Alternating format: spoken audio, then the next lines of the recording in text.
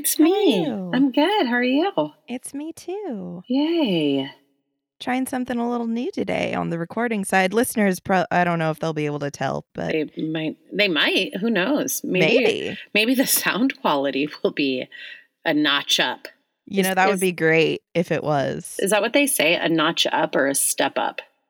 Step up. Step up, notch up, whatever. You I guys. think a notch is for a belt, and you That say which some weird things sometimes. we go on some odd tangents. Yeah, because you don't know your idioms. Exactly. Which it bodes really, really bodes? Yeah, I'm going to stop talking. What do you have for me Oh my God. today? We have, I heard a quote from last podcast on the left recently, Uh-huh. that just fit, and I wanted to start the episode with it because it was right. Uh-huh. So this was from Ben. Anyone who doesn't listen to last podcast on left probably doesn't know what I'm talking about, but the quote still fits. And during an episode, he said, "Ah, yes, another very sad story. It's a true crime podcast, so that'll happen." Very true. Today, I have for you the story of the murder of Rachel Barber. Okay. I think I've heard of this name before. I think it's just one of those names that sounds familiar. I guess. Like Amy We've Smith. talked about this a couple of times. This did come into current events recently, so this may have popped up on TikTok, maybe. Oh, okay. Yeah. And we all know how committed I am to TikTok. So that's probably exactly where I heard it. Your screen time report is Yeah. shameful. Exactly. Okay, so I'll let you know at the end of the episode how this came up in current social media because it came up for a really weird reason. Okay. But we'll get to that at the end of the episode. All right. Hit me with it.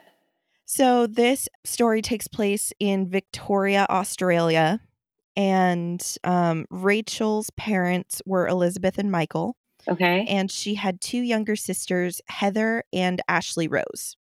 Oh, those are cute names. Ashley I like Rose. Ashley Rose is hyphenated, and it's the fancy Ashley, so Oh. Leigh. Oh, that is fancy. I wonder if they called her Ashley Rose all the time or just Ashley. It's hyphenated, and every time I saw her name, it was Ashley Rose. Oh, that's cute. I like it. Yeah. So the Barbers were friends with their neighbors, who were the Robertsons. And they had actually met the Robertsons when they moved into this particular neighborhood around 1992 or 93. And the two families had a very similar family makeup. Okay. So the Barbers had their three daughters, and the Robertsons also had three daughters. Oh, that's nice. I love when stuff like that happens. Like you just move into a neighborhood and then there you go. Instant friends. Yeah. Yep. So they had Chrissy, who I believe was the oldest. I don't know how old she was. And then there was Caroline, who was about 4 years older than Rachel. Uh-huh. And there was Kathy, who was about the same age as Ashley Rose. I don't have ages for everyone. I really only have ages for Rachel and Caroline. Okay. Because a bulk of my information came from court transcripts because everybody knows that I'm a dork and I love court transcripts. I know you do. But because of that, specifics of the rest of the family aren't really detailed. It's more Okay. about the two people most involved, which, spoiler, is Caroline and Rachel. Yeah. So because of that, I don't really know a ton about the families. I do know that Rachel and Caroline kind of became close, Mm-hmm. and Kathy became really close with Ashley Rose. Okay. Caroline and Rachel became close because between 1996 and 1997, Caroline was actually the Barbers' trusted babysitter. So she ended up spending a lot of time with Rachel. Oh, that's nice. So then she babysat all of them. I think she babysat all of them, but something about, and it wasn't ever explicitly stated, but something about the documents made it seem like Rachel was the primary person Caroline ended up spending time with. Okay. I think it was all the girls, but for some reason it seemed like really Rachel. And they were 3 years apart? 4. 4. Okay, that's interesting. Maybe they just had a lot in common or whatever. Or maybe because she was older, Caroline spent more time one-on-one helping her with homework. I'm not really sure. Yeah, okay. So in 1997, Caroline said that she had a photography project that she needed to complete for a school project. And so she arranged for Rachel to be her subject. And she arranged to take photos of Rachel for that project. Okay. Around September or October of 1998, I know I'm jumping dates around because there are big gaps in the timeline, but Caroline told Rachel that she may actually know someone who could get her into modeling work, like photography modeling. And this is important because going back a little bit, Rachel had been involved with ballet in the mid-90s. Okay. She loved dancing. She was actually described as elfin figured. So like the long limbs, long arms, long legs. Yeah. She is a beautiful girl, like absolutely gorgeous. I'm looking up a picture of her right now. That won't spoil anything, right? No, but oh my God, she's so beautiful. Elfin is like the perfect word. Yes. Yeah. And I think exactly what you are picturing when you picture an elfin ballet dancer, like that is who she is. 100%. So she had actually quit ballet because of an over-disciplinary teacher. Oh. And that combined with some health issues she was having, she decided to leave dancing. Now, I don't know if her health issues were as a result of this disciplinary teacher or if they were completely unrelated and just compounding and that's what made her quit. Okay. Not a lot of information, but she did leave dancing for a little bit. Oh, okay. And this was in 1997, I believe. So for a year, she stayed away from dancing, and as a result, she was just not very happy. She wasn't depressed. She just wasn't really happy. All right. And in a conversation with her father, she ended up telling him, "I know why I'm so miserable. It's because I'm not dancing." Oh, Which that's is sad. she's 15 years old and saying that. That just breaks my heart. That's so sad when it's like you have a passion, but then like one person ruins it for you.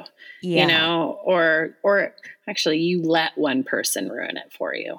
Right, but I think at the time she quit, I think she was 13. And she was, So yeah, and when you have all I saw was over disciplinary teacher, but I can just picture it in my head that this was like ballet teachers can be mean. Well, yeah. Well, they're supposed to be. Ballet is supposed to be a very disciplined, like, you know. Not when you're a kid, though. And I mean, I can't really speak. My ballet teacher was a con artist. Yeah. So. Well, I think it also depends. Like, you know how there's club sports? So this might have been like a higher intensity, not just like a neighborhood dance class. And actually that leads right. So she attended at the Dance Factory, which is located in Richmond, Victoria, Australia. Oh, and that's a school? It is a very good school. I actually looked them up. So their website now, they brag about having their graduates perform on Broadway. Oh, wow. Perform worldwide. So Dance Factory students are very highly regarded in the dance industry. That is a factory of dancers coming out. And when I think about it, factory just makes me think of like, yeah, those teachers are probably very strict. Yeah, exactly. Yeah. So in September of 1998, she actually left mainstream academic school to pursue dance school full time. Okay.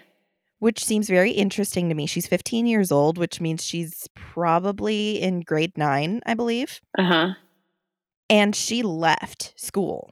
Like, she doesn't go to regular school anymore. She goes to the Dance Factory full time, morning to afternoon, same as like a normal. This was after her hiatus, Yes. So after the year of being away, she then went to the dance. She went back. Yes. Okay. All right. Unfortunately, when she went back, she decided to pursue musical theater and contemporary dance.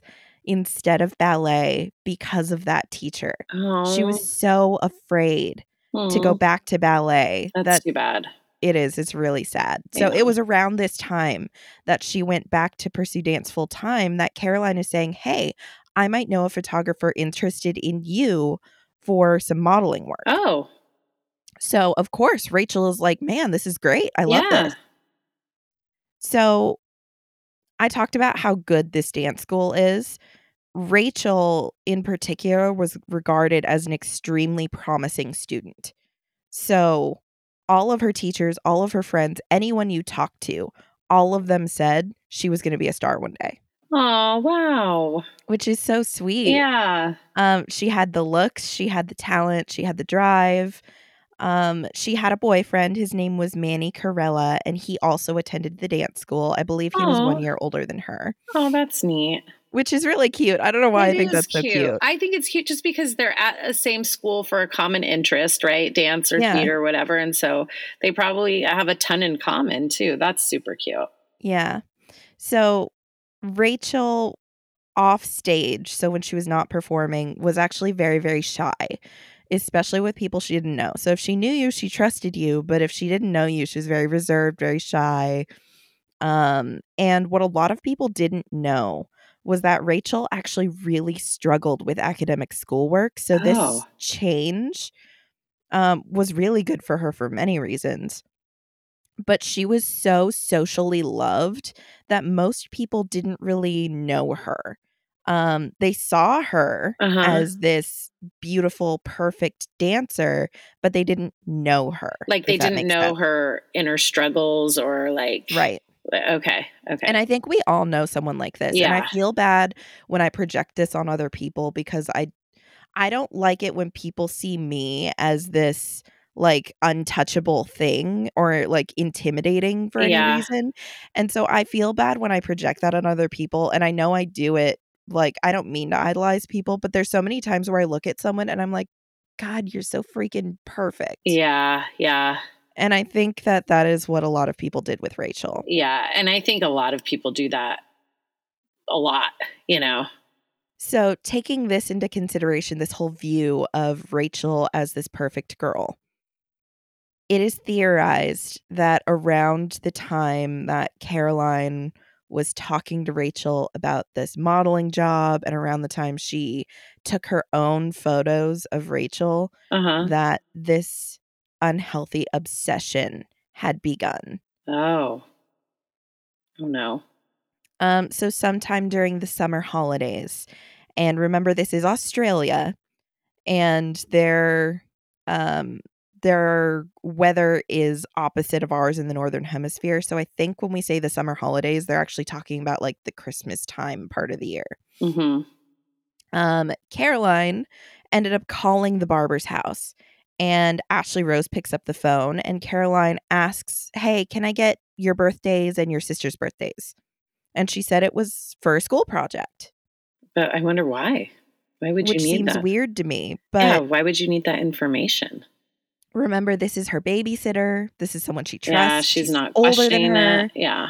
Ashley Rose gives her the birthdays. She's like, yeah, sure, here's our birthdays. Okay. And very shortly after this, and this wasn't found out until many months later, but there is documentation that after this phone call, Caroline applied for a copy of Rachel's birth certificate, What? which is weird. Uh Beyond weird. And this kind of feeds into this narrative that Caroline had some kind of fixation on Rachel. Yeah, I would think so. That is very odd. Yeah. But I'm trying to think of like multiple reasons why someone would need that though. Unless you're going to steal someone's identity? I don't know. Not super sure. There are theories later, but they don't really make sense to me. Okay. But we'll talk about it when we get there. Yeah, I'm really Um, nervous. so fast forwarding a couple of months to February 28th, 1999. Caroline and Rachel talked on the phone that night twice, for about 15 to 20 minutes each phone call. And Caroline told Rachel, hey, I have this really cool one-time job for you to make $100, super easy. It's just for you to do a psychology study. Okay. The only thing is that, ethical standards, this is a psychology thing. Technically, it's health. Neither of us can really disclose a whole lot before. Free to talk about it afterwards. But like before, please don't share this with anyone. Just, we can't give details because this is confidential information. Which I guess makes sense if it's legit. Yeah. So Rachel is excited because, she's like, this is pretty damn cool. Yeah. So she says, yeah, sure. And they agree to meet the following day after school. And so, quick reminder, Rachel is 15 at this point and Caroline is 19 at this point. So, Monday, March 1st, completely normal day for Rachel. Okay. Her routine in the morning was that her father would drive her to a tram stop so that she could catch a train into the city to go to school. Okay. And he would always drop her off at 9:30 a.m. And every morning, she would go to her friend Kylie's house for breakfast. They would have breakfast together. See, this is so cute. That is so cute. So they would have breakfast together, and then they would go to school together, which is smart to me. Like, if you're going to be going to this school that's a specialized school in the middle of the city, get a friend to go with you. And they're so smart. Yeah. And have breakfast with that friend every morning on your way to school. That is super cute. And that particular morning, I don't know if this was normal, but that morning, her boyfriend Manny and his brother Dominic were also at the friend's house for breakfast. Uh-huh. So at 10:15, all four of them go to dance school together. And sometime during the day, Rachel mentions to a classmate that, hey, I have this special job tonight that I'm going to make a lot of money. And they kind of asked her for details, but she was like, I'm not allowed to share details right now. It's with a friend that I've known for years. You guys don't know them, but like tomorrow, I will spill the tea. I'll give you everything tomorrow. Yeah.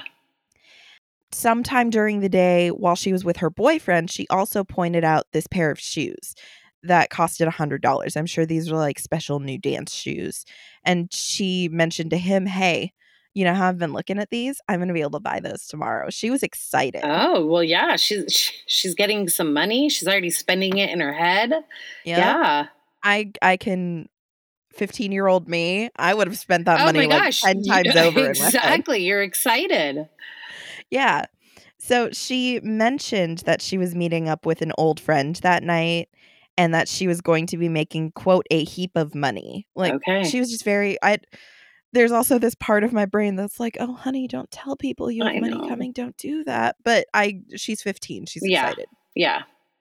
So at 5:45, Rachel, Kylie, Manny, and Dominic all left school together. That was their last class got out, and they were all walking down the road to go to the tram station. Okay. And Rachel kind of starts saying goodbye, and she's like, actually, I have different plans tonight. I'm going to go meet my dad at this other tram station. I'll see you guys later. And another classmate that was kind of nearby noticed she was going in a different direction. And if you haven't picked up on it at this point, Rachel is very schedule oriented. Yeah. So when she does something different, people notice. Yeah. And so this classmate goes, hey, where are you going? And Rachel goes, oh, I'm actually meeting my dad at the other end down here. And this classmate offered to walk her. Oh, how so nice. that she didn't have to go alone. Oh, that's that school and dance community. It seems like they were really close, Yes, they sound very tight-knit. Yeah, that's really nice.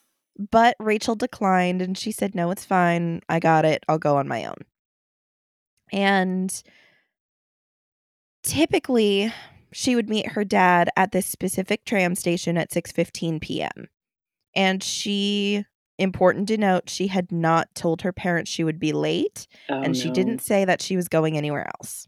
Ugh, you always should tell your parents where you're going. So later, a witness actually came forward and said at 6:40 p.m., they saw Rachel with an older girl get on a bus together. Obviously, this was Caroline. Caroline, yeah. And so Caroline and Rachel had agreed to meet at a particular stop, and they would go together to Caroline's apartment at 22 Trinian Street. And Caroline lived in flat 9 in this building. Okay. On the way, they actually ended up stopping to pick up pizza, and Rachel purchased some alcohol. Why? Not Rachel, goddamn. Yeah. I was And going to be like, Caroline. Can she? Okay. Why? Caroline purchased some alcohol. Later, Caroline would say that Rachel had zero interest in drinking the alcohol. Well, because she's 15. But I think also because she's a dedicated dancer and she seems like a very good kid. And she would not want to jeopardize her dance career in any way, including with alcohol. Which makes me mad at Caroline. Like, but okay, just I don't even want to know what's going to happen. Go. So Caroline and Rachel get to Caroline's apartment. They sit, they eat some pizza, and then Caroline says, "Okay, we're done eating. Let's move on to the actual like psychology study." And she starts talking her through a guided meditation to prepare for this. So she says, "Okay, I want you to sit down. I want to close your eyes, and I want you to think happy and pleasant things." And so Rachel is complying. She's sitting there with her eyes shut. She's with this girl who has served as her babysitter. They've grown up as close family friends for years. She's with a girl that she knows and trusts. And while she is there in a completely vulnerable state, thinking happy and pleasant things, Oh, God. Caroline wraps a phone cord around her neck and strangles her to death. Why? It is theorized that Caroline had such an obsession with Rachel's perfection and who she was. And simultaneously, Caroline was the opposite of all of that. She saw herself as obese and ugly. There's this self-portrait that she drew of herself a few years before, like completely unprovoked. This was just her doing it because she was a kid that wanted to draw. Yeah.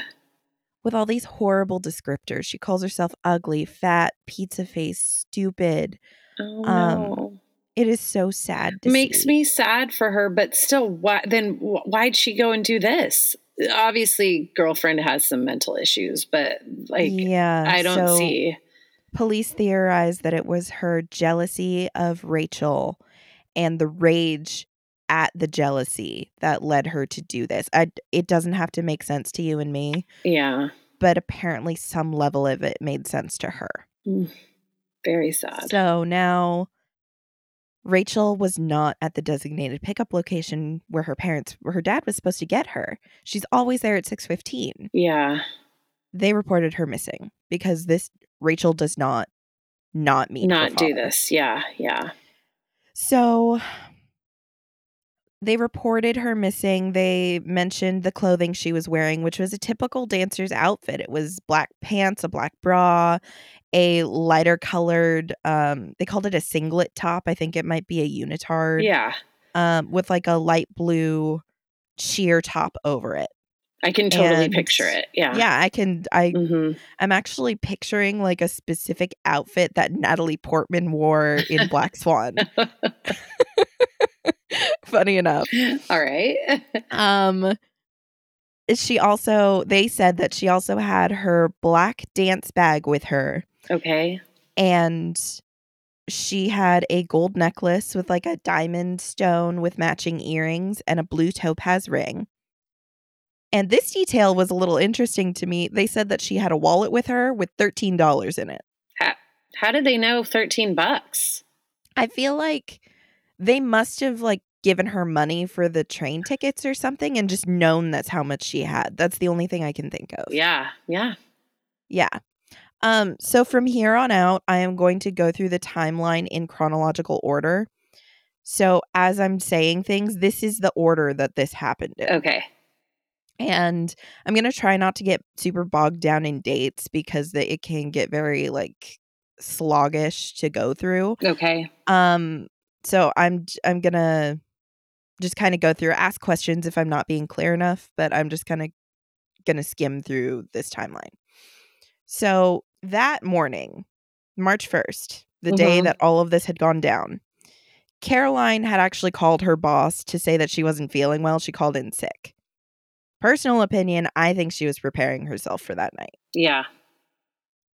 March 2nd, at about 4 a.m., this is the night, March 1st in the evening is when Rachel went to Caroline's apartment. So this is 4 a.m., just a few hours later. Okay. A neighbor in flat 6 said that she was awakened because of some loud crying and sobbing, and the sounds of what she thought was some kind of tantrum coming from flat 9, which was Caroline's flat. Okay. Unfortunately, we find out later, police don't know if this was Rachel or if this was Caroline because they don't know what time Rachel actually died. And this was the night of the murder. Yes, at 4 a.m. So can you imagine if that was Rachel? She would have been there for 10 hours at that point. Yeah. So 9 a.m. the next day, Caroline went to work. She called in the day before, but she shows up that day. Except she was notably like pale and quiet, and her boss ended up actually driving her home an hour later because she was not feeling well. Mm-hmm. She called her dad twice, not sure, just to check in with him. Okay. But sometime during the day, her dad did go to her apartment to see her. Like, you're not feeling well. Let me come see how you're doing. Oh, and was Rachel already like in there and dead? He said that he didn't notice anything weird about Caroline. She's not feeling well, so obviously she's not off. But like nothing that was like, my hair is prickling weird. Yeah. He did notice that her bedroom door was shut, which seemed it was enough for him to note it, but not like weird. So he leaves. Again, we find out later that Rachel's body was in the bedroom in the wardrobe. And that Rachel had shut that door when her father came over so that he wouldn't go in there. Oh, no. Which is really sad. Yeah, that is really sad. So also on this day, Caroline gets a bug in her brain about some money she lent to a coworker. And she calls her coworker 3 times saying, and I'm adding my own narrative here, but she's like, "Ayo, bitch, give me my money." Why is she so concerned with money right now? She just killed somebody. She had a plan. Okay. And I'll tell you about the plan later. Cannot but wait it involved to hear money. This plan. All right. She told her coworker, "Hey, I'm having some furniture from my house moved out to like a holiday house, like a vacation home my dad owns out in the country, and I need this money to pay the movers." So the coworker was unable to pay her the money that night, but the next morning Caroline calls her 2 more times like, "Hey, give me my money." Yeah. So the coworker goes to Caroline's house and was like, "Here's $100." But apparently that wasn't good enough. Me. Well, yeah, I bet that's exactly like, it. She was like, "Leave me alone, you crazy." But apparently $100 wasn't good enough. So she and Caroline actually drove together to an ATM where she pulled out another $100 and gave that to Caroline. Oh my gosh. I guess that appeased her. I don't know. Well, it sounds like this other chick wanted to get her off her back and was like, "Fine, like here's 100. Yeah. Like, I'll give you more. Just relax." Yeah. So the next day, this would be Wednesday. Rachel died on Monday and we're at Wednesday. Caroline called her boss early in the morning and left a voicemail saying, "I'm still not feeling good. I'm going to stay home today and sleep it off. Because I just killed somebody and I'm a psycho. And I need to recover, okay?" Oh my gosh. It was that day that Caroline moved Rachel's body. So now I'm interested in when, how. She wrapped Rachel's body. I've seen rugs and I've seen blankets, but it was 2 pieces of cloth. They came from Caroline's apartment. She put the bundle inside a large army bag, and then she called herself a taxi. Oh, wow. Gosh, that must have been heavy. Well, I guess Rachel probably was really tiny. She looked pretty small. Yeah. And also think about Rachel was older and larger, so she could probably handle the weight. Handle it, yeah. When she called the taxi, she said, "Hey, I have this sculpture. I have it wrapped up so I could protect it, but I need to deliver this." And so she put it in the taxi, and it drove her out to her Ooh, father's home.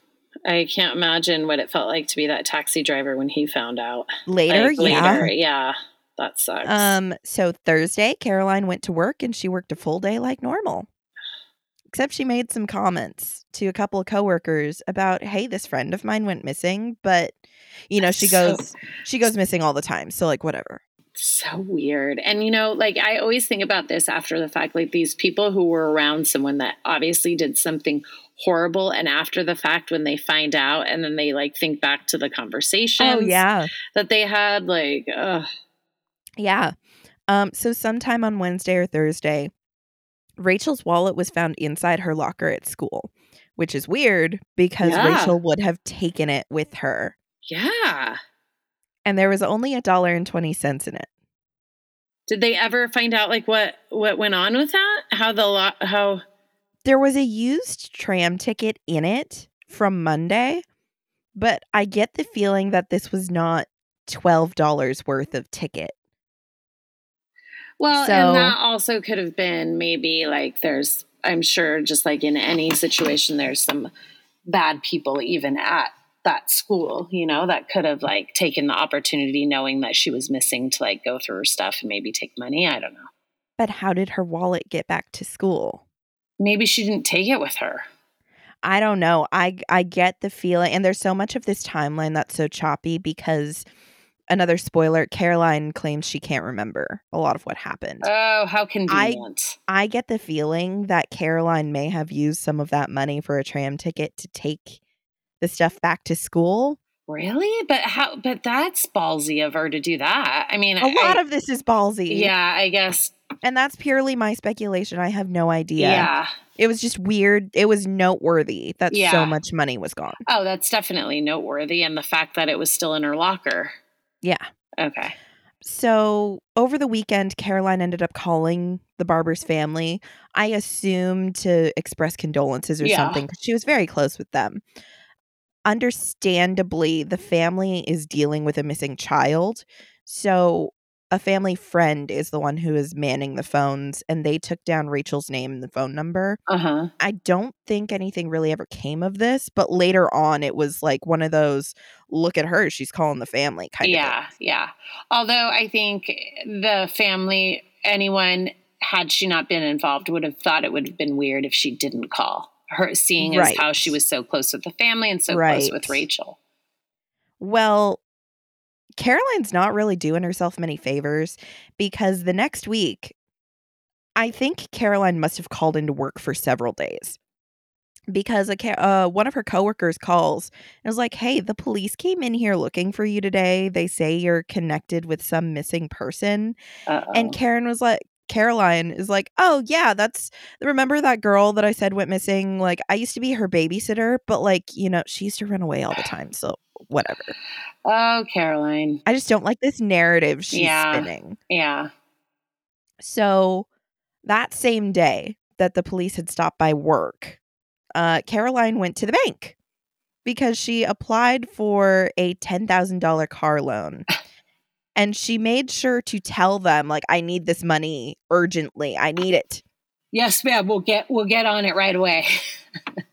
Well, the next day she called the bank 3 times asking about the status of her loan. And I feel like I have taken these phone calls before where people are asking about their application status. And I'm like, I have nothing to update you on. And I feel like Caroline has a lot of other things to worry about right now other than her car loan application status, which obviously she's trying to get the car to go somewhere. Right. But still. Yeah. So Caroline called in sick a couple more days, and she always left. I feel like she did this on purpose, that she called early enough that she would leave messages for her supervisor, but never actually speak to her supervisor.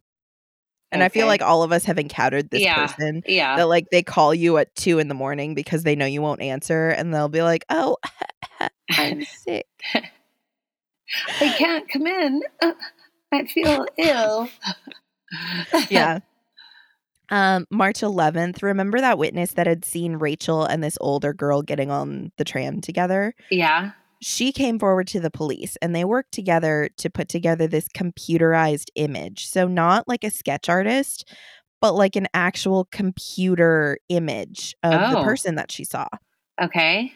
I could not find this photo and I wish that I could, because the court documents, the judge makes the commentary that this computerized image looks like Caroline, Oh, which props to the witness for being able to get such an accurate photo, yeah, which is seriously. crazy.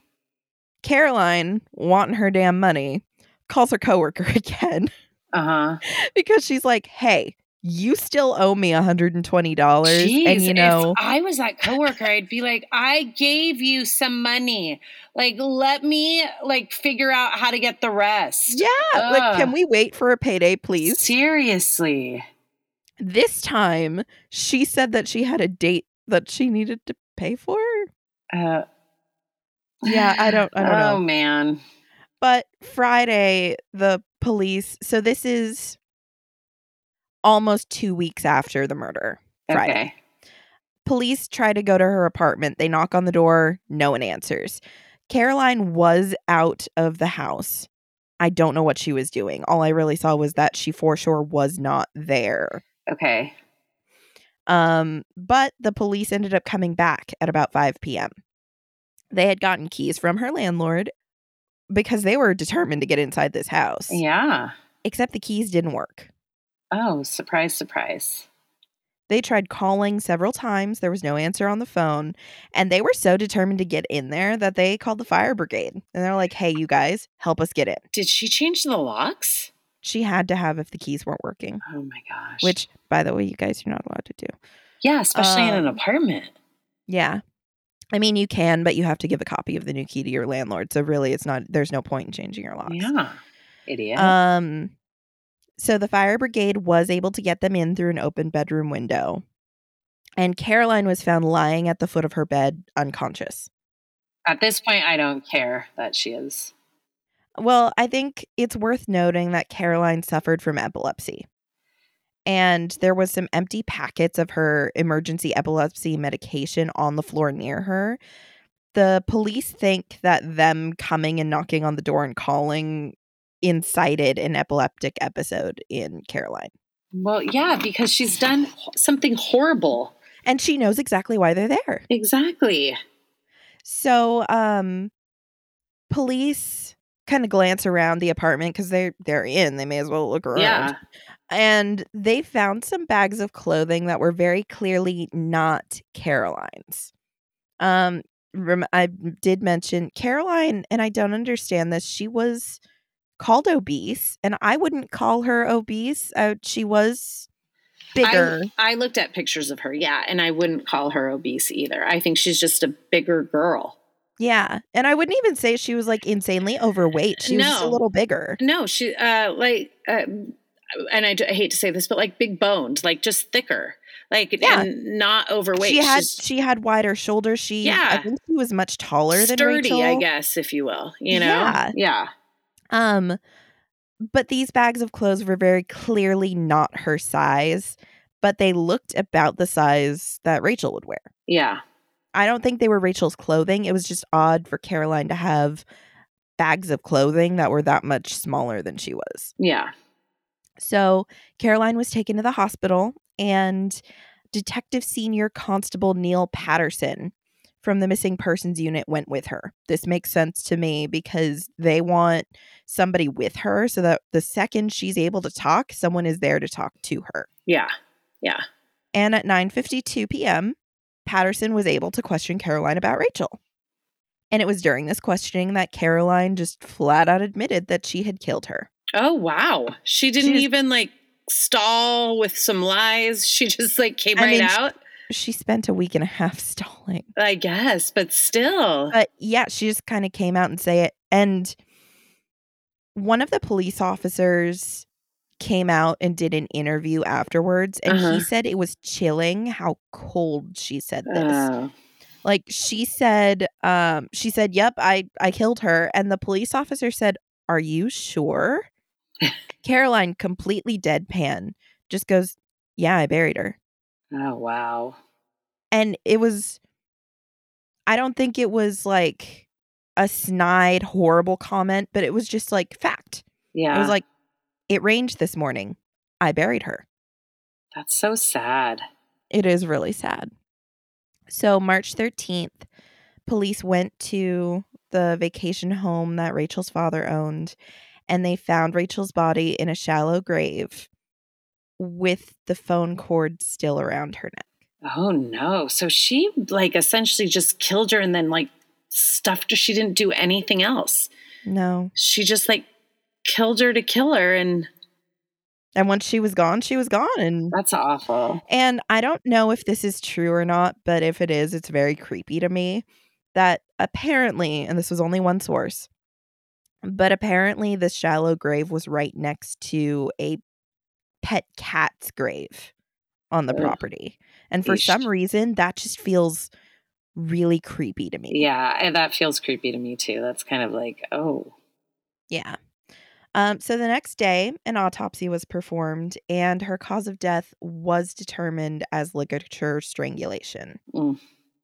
And on, I thought this was just funny. This is like rub some salt in the wound, amusing to me. That on the 16th, she's already like confessed to everything. The bank calls. It says, "Hey, we denied your application for a loan." I love how they called her too to let her know.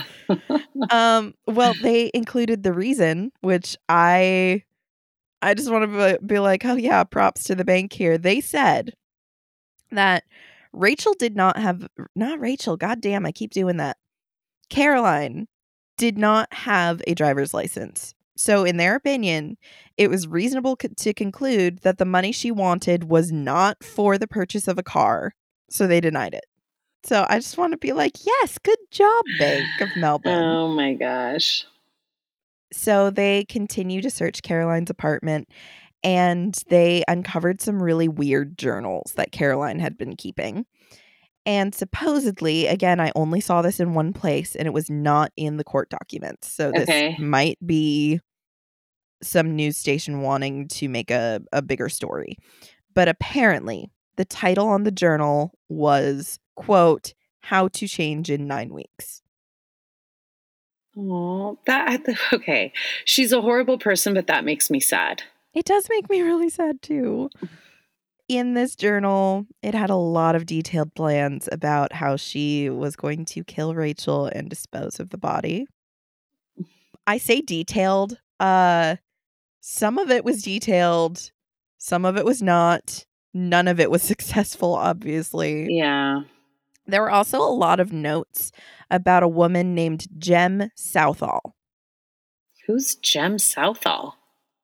This was a new identity that Caroline was curating for her to take over after the murder. Okay, again, I do not like her because of what she did, but man, this is very sad. Like it just is very sad. Her kind of her mental state. Yeah, a glimpse into that and hearing all of that, like it doesn't make what she did okay. No, but someone needed to give that girl a hug and like help her. That's awful. In this journal, there were also many notes, obsessive notes about Rachel, including personality characteristics and physical appearance. So one of the notes was, quote, "Strikingly attractive dancer's body, very clear pale skin, hypnotic green eyes, dyed hair, lots of different colors." Which seems like weird comments to be making about the girl that you used to babysit. Yeah. She also, I mean, there were plans in there, and in the plans, it is clear that the pizza that they shared was drugged in some way. Oh, wow. Her notes say lace with drowsy powder, so there must have been some kind of maybe a crushed up sleeping pill or something, obviously to make Rachel easier to subdue. Yeah, that's so sad. There were also notes about arranging a bank loan, getting a moving van, disguising her own hair, and thoroughly cleaning and steam cleaning her house. So, like, there are detailed notes in here, and then there's some not so detailed stuff in here. It's weird. She had a plan. Maybe not a good one, but she had No, one. but like, I mean, yeah, she had one. Yeah. So ultimately, Caroline did plead guilty to murder.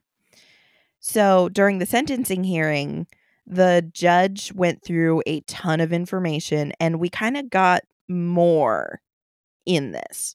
And that's Okay. where I got a lot of the information that I used. All right. The one of the psychologists that was treating Caroline made some notes that after her initial arrest, she started to self-harm, and she ended up actually cutting her wrists and forearms several times. Oh. I mean, not but you know, I because mean, I'm just sad for her. I feel She very needs bad. she needs help. She needs help. It does not make what she did okay, No. and it doesn't even make me understand. I will never understand how this made sense to her. Yeah. I do feel very badly for this broken person. Yeah. Yeah. I hope she got the help she needed too. And, you know, Well, interestingly enough, it sounds like Buddhism saved her. what? There was a Buddhist monk that would visit in the prison, Uh and huh. apparently this, like, embracing Buddhism really helped Caroline. Okay. How? Like, I mean, I'm not sure. It gave her, maybe it gave her purpose. It gave her some sense of peace. I'm not sure, but well, whatever it is, the psychologist noted, like, hey, this seems to have really helped her. too bad she didn't find all of that earlier. Well, okay, so it's really sad. The psychologist mentioned that he said she acclimated easily, almost alarmingly easily. Like, he was concerned at how Oh, easily weird. she acclimated to prison. This is so sad. She would refer to her cell as her home. Oh, wow. So, in those she's not sentenced yet. She's detained. So, she hasn't had a court hearing or anything, and they're evaluating her for psychological issues. And at some points, I mean, understandably, I think anybody who's been through therapy has had one of these sessions where you're so upset, you just need to stop. Yeah. She would get upset and say, "I need to go home." But she didn't mean her apartment. She Oh. meant her cell. Oh, wow. That is so sad It that she is. acclimated to that too. Almost like that made her feel safe. And, And a quote from the psychologist says, quote, "There is a sad desperation in the way she has adapted." ugh. I mean, we're gonna say it a million more times, but I feel bad for her, but it doesn't excuse her. No, I wish we knew more about her family and if any of them had any like if she exhibited any odd behavior prior to this that, like Well, so it came out later that her home life may have contributed. okay. So her mother did have some kind of disorder. Okay. I didn't really see what it was. There weren't really specifics, but apparently it was especially bad when Caroline was while she was pregnant with Caroline and after she had given birth. Okay. So, I don't know if maybe she was on some kind of drugs to mitigate this that affected the baby, because those can. Yeah. But I also know that her mother wasn't exactly the fondest. This is very biased because this is coming from Caroline. Caroline described that her mother preferred her other sisters over her. Oh. And she described her father as constantly angry. She mentioned she didn't really have very many friends. Uh, just a lot of things about like you said, she needed a hug.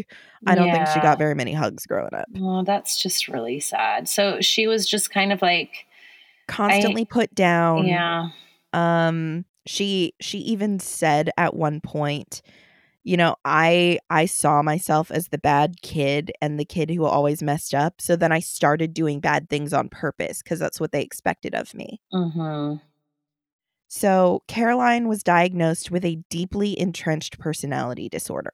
Yeah, no Didn't see kidding. what it was, but that's what the court documents referred to it as. And there was actually a moment during the murder where Caroline almost didn't kill Rachel. So, while the psychologist was talking to her and evaluating her, she said this. She said, "Just for a moment, the veil lifted, and I didn't want to do it. But something said that I was in so much trouble now I had to, and it was though the veil had dropped again." That is so sad. And it was probably because she probably felt like she was in trouble at that point too because of the poison, I guess, in the pizza, right? And Yeah, I don't think it was poison. I think it had to have been like sleeping pills to laced. make her easier Okay. to. It was laced, But yes. you know, to me, and again, this is going to make me sound weird. If I were Caroline, all of that could be explained away had I stopped, right? And then, like, let's say she ate the pizza and it was laced with some sleeping pills and then she felt drowsy. That could have been explained away Oh, you easily. had a hard day at dance school. Yeah. You started napping. I just let you sleep. Yeah. Or you're not feeling well. Yeah. Yeah.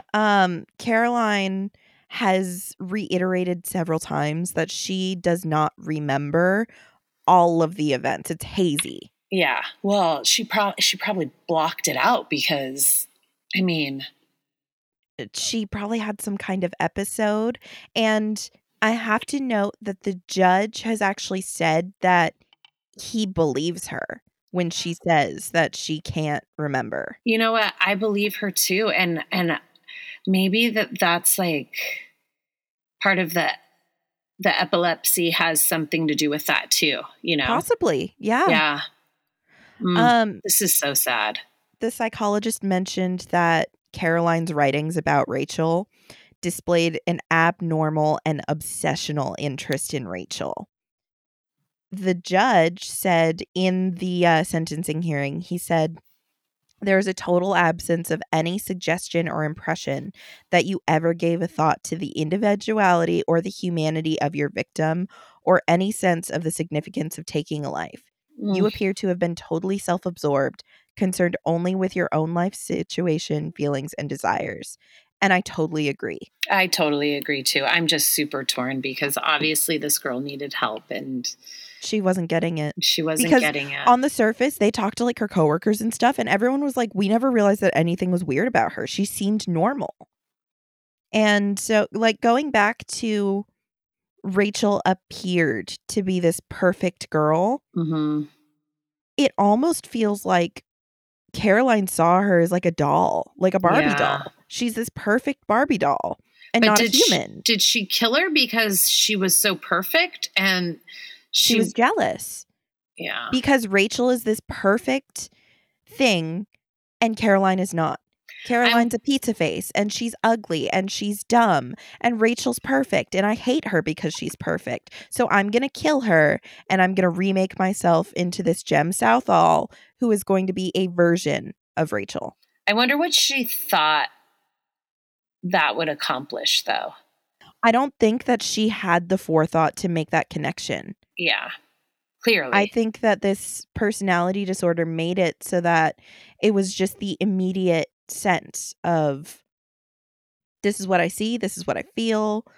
Well, now she's a Buddhist, so everything's okay. I don't know if she's like totally a Buddhist, but I think that the Buddhism teachings helped her. Well, good, but like a little too late. Yeah. And her parents gave their victim impact statements, obviously. And they talked about Rachel wasn't perfect. Like you saw her as perfect and you didn't even know her. She struggled Yeah. with her happiness. She struggled with loving ballet and being too afraid to dance because of this Mm, teacher she had. She struggled with her academic studies. She struggled all the time, but you don't care about that. yeah, you only saw what you wanted to see. Yep. Two forensic psychologists and a forensic psychiatrist evaluated Rachel. They were essentially they were trying to evaluate if she was of sound mind and to give that information to the judge for consideration in the sentencing. Mhm. These three professionals got almost nothing out of Rachel, out Wow. of Caroline. The only thing they could really conclude was that Caroline had such a deeply embedded personality disorder that, Mhm. in their opinion, anyone who'd become the unfortunate subject of her fixation would be in very real danger. Rachel was not going to be the first. Rachel was the first, but she would not be the last. And Caroline, if she was obsessed with you, you were going to die. Yeah. Yeah. In the end, the judge kind of spelled out in the sentencing hearing that, hey, we need to give a sentence that, one, is going to serve justice to you for what you did. I want to make sure that this is not, it's not a light sentence, because you need to be punished. And she showed no remorse through this whole thing, by the way. Caroline has never shown any remorse for this. And the judge said, because of that, I want to give you a stricter punishment. But also, I want a punishment that is going to deter others from doing something similar to this too. Yeah. Caroline was sentenced to serve 20 years with a non-parole period of 14 and a half years, which doesn't really seem like That enough. doesn't seem like enough at all, especially when they said all that stuff about her, like how dangerous she essentially is. Right. And it kind of comes up, a comment that Rachel's mother makes later kind of brings that up. So Caroline was eligible for parole in August of 2013. But Rachel's parents made this big public outcry that they didn't think she was ready to be released and they wanted her to stay in. I agree. Yeah, totally agree. Despite that, Rachel's mother actually gave an interview that said that she had forgiven Caroline. Really? The quote from the article said, quote, "If we continued to hate her, we would be angry and bitter, and I can't do that to my own children." Because Mm. remember, she still has two Yeah, other she has daughters, 2 other daughters, yeah. which is so sad to me. Yeah. So while she was in prison, Caroline actually started a long-term relationship with a convicted armed robber named Annette Chubbs Taylor. Oh, excuse me? Annette Chubbs. Chubbs Taylor. Annette Oh. was released from prison before Caroline was, Uh-huh. but they continued their relationship. Oh, well, And wow. the Okay. plan here was for Caroline to go live with Chubbs With when she Chubbs, was released from prison. it'll Which be sounds like, why would you let somebody being released from prison go live with another prior another. I convicted? know. I'm curious as to what Chubbs did to end up there, but Jum Chubbs forever. That's No, she was a convicted armed robber. Oh, you said that, a convicted armed robber. Yeah, Yeah. that's not a Like, good combo. I do not want an armed robber to be living with Caroline. I don't think I don't think that's a good match. Yeah, especially that Caroline would be a parolee. And in the United States, parolees are not allowed to contact other felons. Yeah. Yeah, that is weird. So it just seems weird to me. Caroline was released on parole in January 2015. She was? That's insane. So she was originally sentenced to 20 years, which seems really short to me. Mm-hmm. And she only served 15.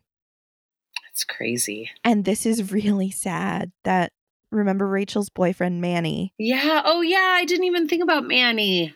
The thought of Caroline being released gave him severe anxiety attacks. Oh, that's really sad. Really sad.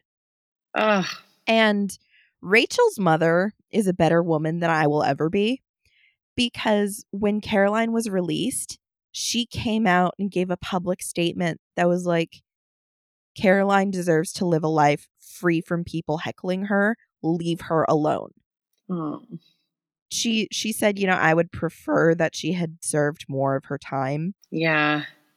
They decided she was ready to be released, so nobody bother her. Leave her alone. She also said, and this is really, I don't know why this quote seems so sad to me, but her mother also said, "I don't think she's dangerous to us, but I don't want her to be dangerous to anybody." Yeah. Yeah. And she also said, and this is what I mentioned earlier, she said Caroline should be thankful she lives in a nation where she could resume her life outside of prison. Oh, Basically saying, like, if you lived in yeah. a different country, This would be you would probably different. not be released. Well, I hope that now that she's released, though, which I don't agree with, that she is getting the proper help, though. I hope. And, I didn't see anything about what she's doing now. Okay. Rachel's father and mother said that they do not want to hear from her. They don't want to hear from her. They don't want to be contacted. Yeah, same. Because Caroline, through her confession and through being sentenced and through serving her sentence, has never shown remorse for what she did. So I want to know how she got out on parole if she never showed remorse. Yeah, because isn't that a condition of your parole or prior, or what do you call it? I don't think it's a condition. Not but a condition, but I think it's a huge consideration. Yeah. So I want to know how she proved she was ready to get out. Like that, Yeah. I would love to know. And her parents said that, and we've heard this so many times from the parents of victims, but they said that as far as Rachel is concerned, justice will never be served because her life was taken and you can't get justice for that. No, you can't. That's really sad. So this story was turned into an Australian movie in 2009. It was called In Her Skin. Oh, I think I heard of that. It has Miranda Otto in it, and I really love Miranda Otto. Yeah. It also had Guy Pearce and Sam Neill. I'm going to have to look that up after this, but I think I heard of that. Yeah, I kind of want to see it. I didn't try and find it before, but now that we've recorded the episode, I think I can look at it now without being biased for the episode. Yeah. In Her Skin. So now I wanted to share with you how this came up in current social media news. Okay. At the beginning of November, so just a few weeks ago, there was a morning talk radio show host. I think most people in the United States know like Brooke and Jubal in the morning because Jubal is everywhere, I swear. Okay. But it was something very similar to that in Australia. Okay. And so they were doing their morning chatter like between the songs kind of thing. And this host mentioned that she and her husband had a fight or something like that. And so she had gone and turned on a podcast. And she said it was a true crime podcast. And she made the joke that I think I have seen a lot of people make that, oh, I must be a psychopath because I listen to murder in my free time. Yeah. And I know we've said that jokingly that, man, there must be something wrong with us because this is what we choose to do in our free time. She played a clip of the show during the morning radio show. And they were laughing about it and basically making a joke about it. And Manny heard it. And Rachel's parents heard it. And Manny in particular, oh man, his tweets, he was furious. He was like, this was a woman's life that was taken from her. You should be ashamed of yourself. Yeah. This host came out later and said, I'm so sorry. I thought it was a fake story and I thought it was not real. Like, really? You're listening to a true crime podcast and you thought this story wasn't real. Yeah, that's ridiculous. Don't even come at me with that bullshit. Yeah. So apparently the host did have a private conversation like off air with Rachel's mother and apologized, and apparently everything is good now. I think it was still incredibly insensitive for like, okay, talk about your interest in true crime. I think that all of us recognize that there's something strange about us, that we find this morbid stuff interesting. Yeah. Don't play a clip of it. One, because by the way, that's copyright infringement to play it on a radio show. Yeah. But also don't play these horrible details for everyone to listen to.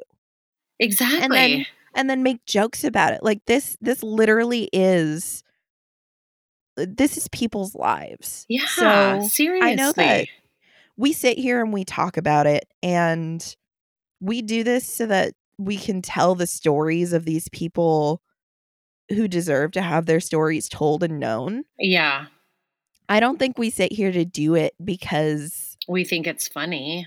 I mean, No. I mean, we laugh. We laugh and we have chit chat. I mean, you have to keep it light, but yeah, it's never against. It's never a joke. Like, we take these very seriously. Yeah. And the jokes we tell and the commentary sprinkled in is because we can't be all heavy all the time, or I'm going to pull my hair out, and I have a lot of hair, so that's going to take a while. You have a lot of hair too, but it's super thin, so it wouldn't take that long. I think mine would be gone before yours. But yeah, I hope that radio host learned her lesson. I hope so too. And I do not believe that she thought it was fake. Yeah, no, there's no way. There's no way. But that is the very sad story of the murder of Rachel Barber, and it's just heartbreaking because she literally had everything ahead of her. I know, that is so sad. And it's sad on both sides because of Rachel, just a life taken too soon, and just she obviously had, you know, like a lot of people loved her, and the fact that her boyfriend is still so traumatized by all of this. I didn't even think about him until you brought him up again. Yeah. That just speaks volumes to, you know, who she was and their relationship. Right. And then it's sad because of Caroline. Like, I feel like she was kind of like flew under the radar. Nobody really noticed her and and she very obviously really needed help. Yeah. And she was and again, this is all coming from her, so we don't know how biased this is, but this was her reality. Whether this is completely true or not, her reality was that no one cared about her and everyone expected her to fail. Yeah. How 19 years of living with that. I don't know what that would do to anyone, so. Well, we know what it could do, obviously, especially if you're already predisposed to, you know, has something that was obviously already wrong, you know? Yeah, it's all very sad. I don't think there was really justice served here. No. I really hope that she got the rehabilitation that she needed and that her mental health is doing better so she can be a productive member of society and not a danger. Yes. And that's about the most anybody can really hope in these situations. Yeah. So. Well, that definitely wasn't uplifting, but the quote in the beginning said it all. Yeah, I was going to say. So I shared that with all of you. You can take it from me. Thank you very much. You're welcome for that. And, you know, we will see all of you next week. Yes. Goodbye. Bye. Kat and I are so grateful for all of our listeners, and we love hearing from you guys. Connect with us on Instagram and Facebook at Alternative Interest Podcast and let us know your thoughts on this week's case. We want to cover the things that you guys want to hear, so please email us your case suggestions at alternativeinterestpodcast@gmail.com. As always, thank you so much for listening and sharing us with your friends. Be good to each other, and we'll see you next week.